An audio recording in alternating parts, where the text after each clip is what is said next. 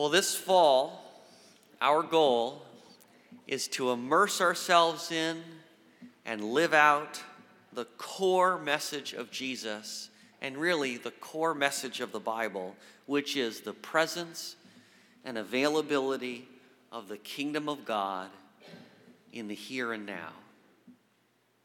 Now, I will be honest with you, I grew up in church. While I was growing up, I learned a lot about Jesus. I learned a lot about how to get saved, a lot about what Christians should and shouldn't do, but I heard almost nothing about the kingdom of God. And I bet I'm not the only one. Even though Jesus talked about the kingdom of God more than anything else, the gospel writers alone record Jesus talking about the kingdom over 100 times. And that's just the tip of the iceberg.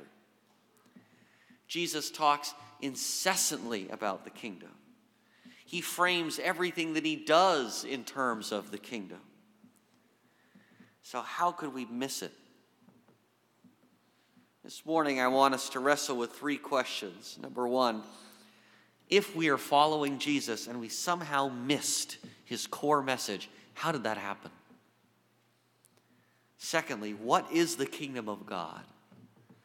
And related to it, what is the gospel of the kingdom? And then thirdly, what difference does it make? Why does it matter? That's where we're going today.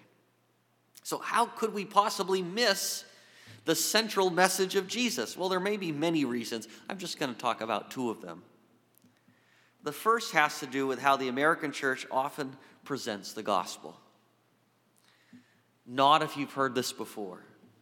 The good news is that if you confess your sins and accept Jesus, you can be saved and have everlasting life.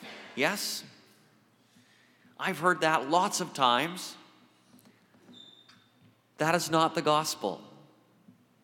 That is a formula for getting saved.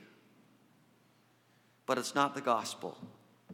And it's not the gospel because confessing sins, accepting Jesus, and receiving everlasting life is primarily about you and what you do. Whereas the gospel is all about Jesus and what he does. And look, it's not that the formula is bad, it's biblical. The Apostle Paul wrote, if you declare with your mouth, Jesus is Lord, and believe in your heart that God raised him from the dead, you will be saved.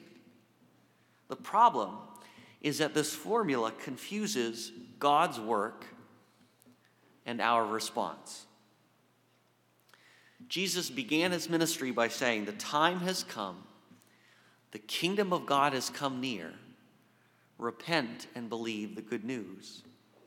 Repent and believe the good news is not the good news. The good news is that the kingdom of God has come near. So one reason we may have missed the point is that we've confused the good news of what God has done with what we need to do in response. Another reason we may have missed the core message of the Bible is because of the way that the biblical story is often framed, at least in the West. Now, not if you've heard this before. The biblical story is a 4-act play. It begins with creation. God creates a perfect world. But then humankind rejects God, and sin and death enter the world. This is called the fall. But God sent Jesus to die on the cross to save us from our sin and from death. And one day Jesus will return to destroy evil and death and bring his children to their forever home. Does that sound familiar? Is that biblical? Yes. So what's wrong with it? Well, the problem with this framing is that it edits out most of the Bible. Like all but 6 chapters of it. Now, those are 6 important chapters. But the vast majority of the Bible has been completely gutted from this framing of the story. The biblical story is not 4 bullet points any more than the gospel is a formula for personal salvation. We need a better frame for the story that doesn't edit out 99% of it. So let's try to follow a different thread. God creates a perfect world. There's shalom. There's wholeness and harmony. God dwells with his creation. He walks with his children in the garden in the cool of the day. God is king, and he reigns over his creation. He creates human beings to reign under him and with him by filling and cultivating the earth. God says, you can eat anything you want in the garden except the fruit from that tree. Obey me about that tree and you will live. The next thing we know, there's a talking serpent in the garden. We don't really know why he's there. But he says to the woman, you should eat that fruit. And she says, God said if we eat that fruit, we'll die. And the serpent says, you will not die. Instead, your eyes will be open and you will be like God. You'll be able to decide for yourself what good and evil are. You'll be able to rule and to reign apart from God. You'll be able to build your own kingdom and be in total control of your life. And you'll be so much happier if you do. And they believe the lie. And they eat the fruit. And the man and the woman immediately realize that they're naked. And shame and suspicion and fear enter their hearts. And they start to blame each other. And shalom begins to unravel. Relationships that used to be about service are now all about power. Pain, sorrow, sickness, and death enter the scene. Creation groans. But God makes a promise that one day one of their own descendants will crush the serpent, but only after that serpent inflicts a mortal wound.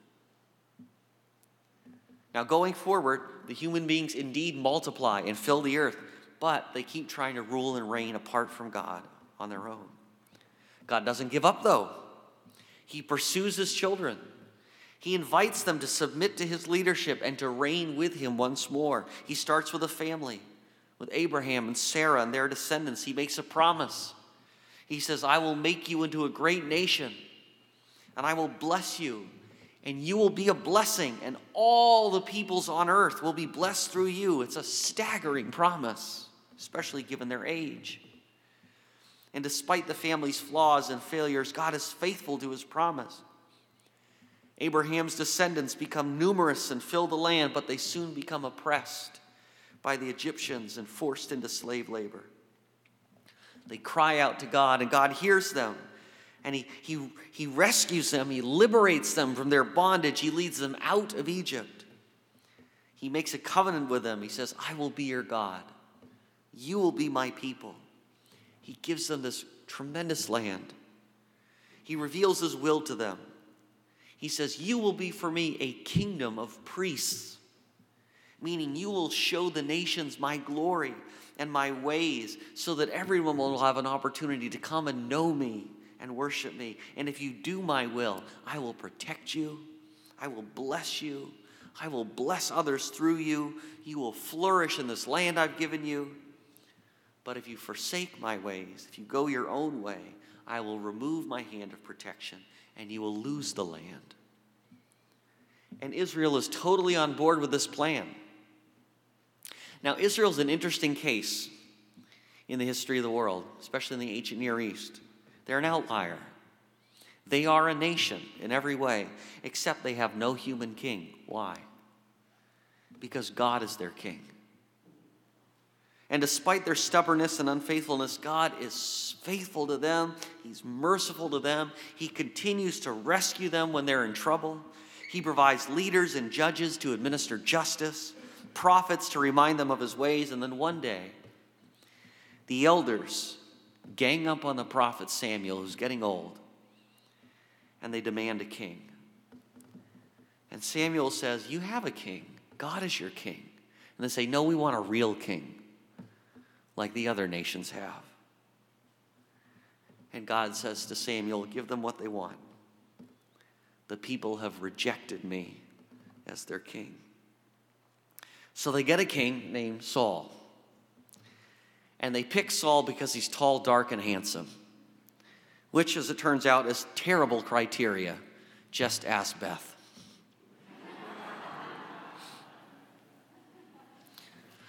Saul, of course, is a disaster, but he is succeeded by a young shepherd named David. Now, David is different. He's nothing like Saul. He's humble, he's courageous, and most importantly, he's a man after God's own heart. And he leads Israel with truth and justice. He leads them in worship. He lays the groundwork for the building of the temple. He ushers in a time of peace and prosperity. And God promises David that his kingdom would be an everlasting kingdom. But then toward the end of David's life, David too is overcome by sin and rebellion. And his children become violent and corrupt. And when David dies, his son Solomon assumes the throne, and he's wise, he's wealthy. Israel expands its borders, keeps their enemies at bay, but its character begins to rot. Idol worship becomes rampant, the poor are oppressed, and shortly after Solomon dies, his children split the kingdom in two. And the rest of the monarchy is by and large a train wreck, a catastrophic failure. Jerusalem is sacked by the Babylonians. The temple's burnt to the ground. Israel's best and brightest are carried off into exile. The line of kings ends. It's a really depressing story. It's littered with unfulfilled promises and unresolved chords. It's a story without an ending, really. But in the midst of Israel's and the monarchy's failure, in the midst of its exile and captivity, a group of people begin to speak. They're called the prophets. One of them is named Isaiah, and God gives Isaiah a vision of the future. A watchman is standing on the tower of Jerusalem. Now, this tower didn't even exist when Isaiah had this vision. And just then, this watchman sees a herald sprinting toward the city, screaming, "Good news! Good news!" And Isaiah erupts. He says, "How beautiful on the mountains are the feet of those who bring good news, who proclaim peace, who bring good tidings, who proclaim salvation, who say to Zion, 'Your God reigns.'" Listen, your watchmen lift up their voices. Together they shout for joy. When the Lord returns to Zion, they will see it with their own eyes. Burst into songs of joy together, you ruins of Jerusalem. For the Lord has comforted his people. He has redeemed Jerusalem. The Lord will lay bare his holy arm in the sight of all the nations, and all the ends of the earth will see the salvation of our God. How beautiful on the mountains are the feet of those who bring good news. God has returned to Zion to reign as king over his people once again. God gives Isaiah another peek into Israel's future, and this time the lens focuses in over a bassinet.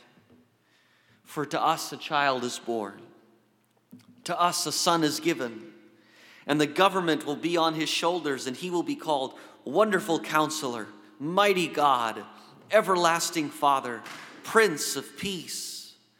Of the greatness of his government and peace there will be no end. He will reign on David's throne and over his kingdom, establishing and uplifting and upholding it with justice and righteousness from that time on and forever. The zeal of the Lord Almighty will accomplish this. God gives Isaiah other windows into Israel's future. A special king will be a man of sorrows, despised and rejected, a man of suffering, familiar with pain. He will be pierced for our transgressions and crushed for our iniquities. The punishment he receives will bring peace, but by his wounds the nations will be healed. He will be cut off from the land of the living and assigned a grave with the wicked. Yet, says Isaiah, it is the Lord's will to crush him and cause him to suffer. And though the Lord makes his life an offering for sin, he will see his offspring and prolong his days. And the will of the Lord will prosper in his hand. And after he has suffered, he will see the light of life and be satisfied. By his knowledge, my righteous servant will justify many, and he will bear the iniquities. The curtain closes on the Hebrew Scriptures with the prophet's words hanging in the air. As the New Testament begins, before we even meet Jesus, each of the four gospel writers go out of their way to place Jesus' story in the context of Israel's unfinished story. Matthew, for instance, shows that Jesus comes from the line of Abraham and from the line of David. Mark quotes Isaiah, a voice of one calling out in the wilderness, prepare the way for the Lord. Luke begins with this long, beautiful musical prelude, announcing that God is sending his chosen one to confront the corrupt kingdoms of the world, to do justice and to restore shalom. John winks at his readers and says, do you remember when God created the world and dwelt among us? He's doing it again. So when Jesus finally speaks, we've been primed by all four gospel writers to understand exactly who he is and what he's up to. And if there was any doubt, it is shattered by Jesus' first public words. The time has come, he says. The kingdom of God has come near. Repent and believe the good news. The good news is that God has become king. The good news is that God has begun to rule on earth as he does in heaven. A whole new world is coming into existence through Jesus. God is bringing heaven down. He's beginning to restore shalom. And God's redemptive healing reign is available to anyone who will repent of their desire to rule and reign apart from God and to believe this happy news. Immediately, Jesus begins to show people what his kingdom looked like. His very first sermon, he quotes the prophet Isaiah saying, the Spirit of the Lord is upon me because he has anointed me to preach good news to the poor. He sent me to proclaim freedom for the prisoners, recovery of sight for the blind, to set the oppressed free, to proclaim the year of the Lord's favor, a fresh start for everyone. Jesus' cousin John, who had spent years calling Israel to repent and to prepare the way for Jesus, was arrested and imprisoned. And from his dungeon, he began to doubt. And he sent messengers to Jesus asking if he really was heaven's king. And Jesus replied, go back and report to John what you've seen and heard. The blind receive their sight. The lame walk. Those who have leprosy are cleansed. The deaf hear, the dead are raised, and the good news is proclaimed to the poor. The hungry are fed. Moral failures and social outcasts are welcomed into God's heart. The humble poor are lifted up, and the proud rich are brought down. Jesus' kingdom is an upside-down kingdom, where the first shall be last, and the last shall be first. Jesus says that unless you change and become like humble children, you will never enter the kingdom of God. And whoever takes the lowly position of a child is the greatest in the kingdom of God. He says those who live by the world's ways lord their power over other people. But whoever wants to become great in my kingdom must become a servant to all. He said, I did not come to be served, but to serve and to give my life as a ransom for many. Now, the religious establishment of his day was watching. They were listening very carefully as Jesus not only healed people, but forgave their sins, regardless of their pedigree, regardless of their spiritual track record or their moral performance, and they began to view Jesus as a threat to their power and influence, and they plotted against him. And here's the surprising thing. Jesus let them. Jesus did nothing to stop them. In fact, he told his followers repeatedly, this has to happen. I have to be rejected. I have to suffer and die. And Jesus walks knowingly and willingly into their trap. They arrest him. They usher him through a whole series of bogus, illegal trials. They hand him over to the Romans to be crucified. The Romans put a crown of thorns on his head. They put a royal robe on his back. They fix a sign above him that says, King of the Jews. They're mocking him, of course. But Jesus demonstrates his royal authority when he prays from the cross, Father, forgive them, for they do not know what they are doing. And then he dies. And his followers are devastated. How could it end like this? 5 days earlier, Jesus was on top of the world. They were in shock. They were disillusioned. They were terrified. On the third day, some women went to the grave, as was the custom, to embalm Jesus' corpse. They never found it. Instead, Jesus found them. He had triumphed over sin and death. He had crushed the head of the serpent who had dealt him the fatal blow. Jesus conquered death with his life and defeated his enemies with his love. Over the next several weeks, he appeared to hundreds of his followers, comforting them and tasking them with announcing the good news that heaven's King had come to save and to reign over and with and through his people.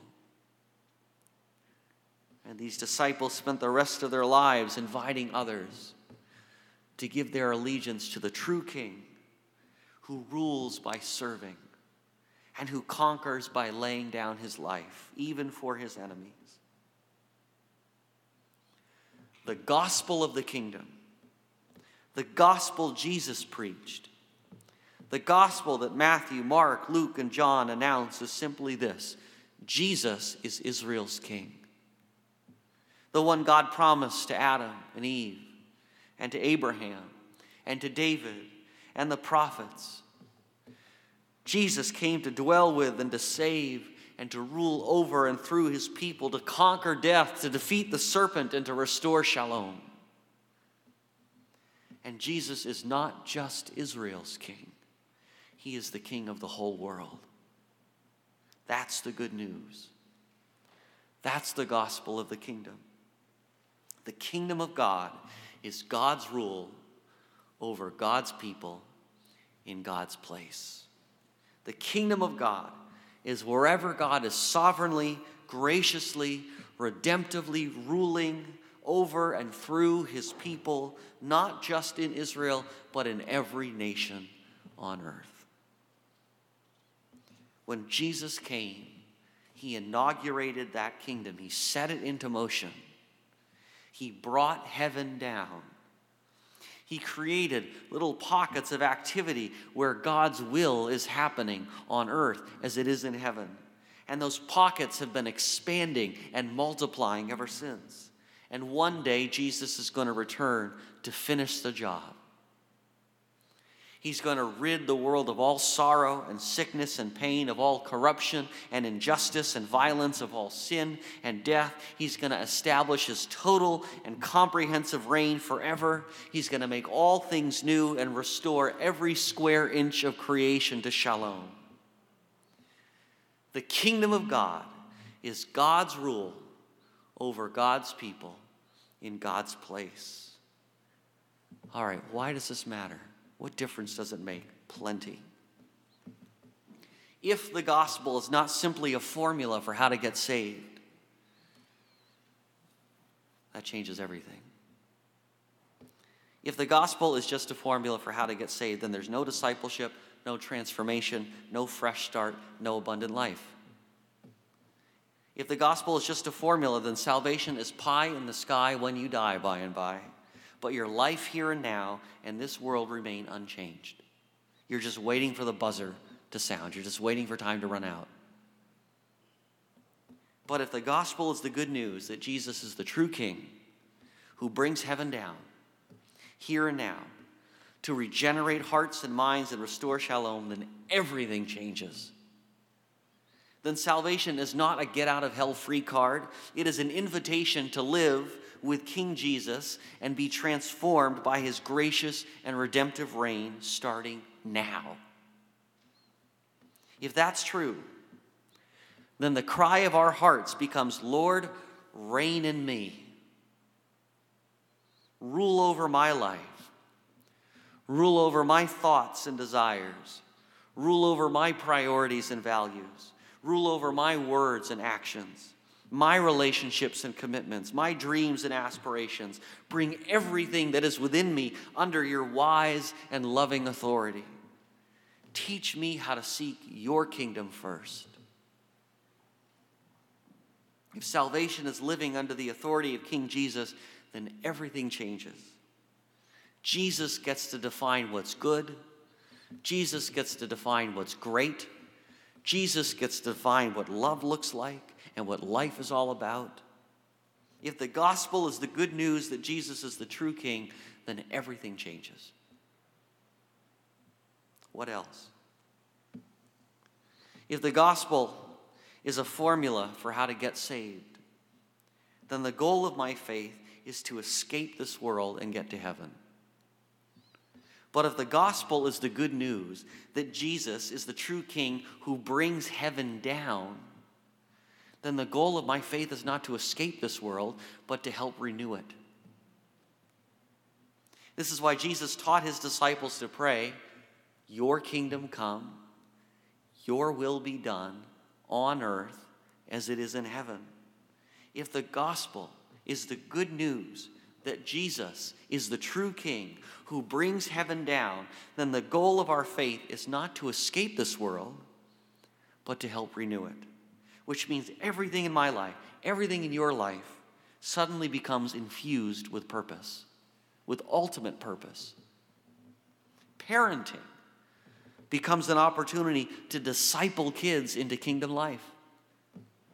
Friendship becomes an opportunity to show people the faithful love of Jesus. Annoying people become an opportunity for us to crucify our pride and impatience. Enemies become an opportunity to practice radical, self-giving love and forgiveness. Poverty becomes an opportunity to exercise generosity. Racism and other forms of injustice become opportunities to confront evil and to speak up for those without a voice. Work becomes an opportunity to love my neighbor and give God glory. Education becomes an opportunity to gain knowledge and skills to better serve others and make much of Jesus. Suffering becomes an opportunity to deepen our reliance upon God and others and to praise God unconditionally. Your neighbor's suffering becomes an opportunity to help carry a burden, just like Jesus carries ours. Polarization becomes an opportunity to listen well, to listen incarnationally, to build bridges and find common ground and common cause. A pandemic becomes an opportunity to put our neighbor first and to care for the vulnerable and the lonely. If the gospel is the good news that Jesus is the true King who brings heaven down, then the goal of our faith is not to escape this world, but to help renew it. And so now every single part of our lives becomes infused with purpose. When I look out at the culture right now, I see two major narratives that people are living by. The first is, my side is right, the other side is wrong, my side needs to win, the other side needs to lose, or the world will end. And when people exhaust themselves with this narrative, they usually jump to the second narrative, which is basically life is overwhelming and depressing. What do I need to do to stay sane? How can I self-medicate and just survive this? And friends, we get to live out a better story. The kingdom of God has come near. Repent and believe the good news. Let's pray. Father, help us not to miss this amazing news. To stand with Isaiah on the watchtower, see that herald sprinting toward us, announcing good news, and to erupt with joy and relief and wonder. This amazing reality that Jesus brings into being and invites us to become part of. Capture our imaginations and our affections so that we seek your kingdom first with our whole hearts. In Jesus' name, amen. Let's stand and sing.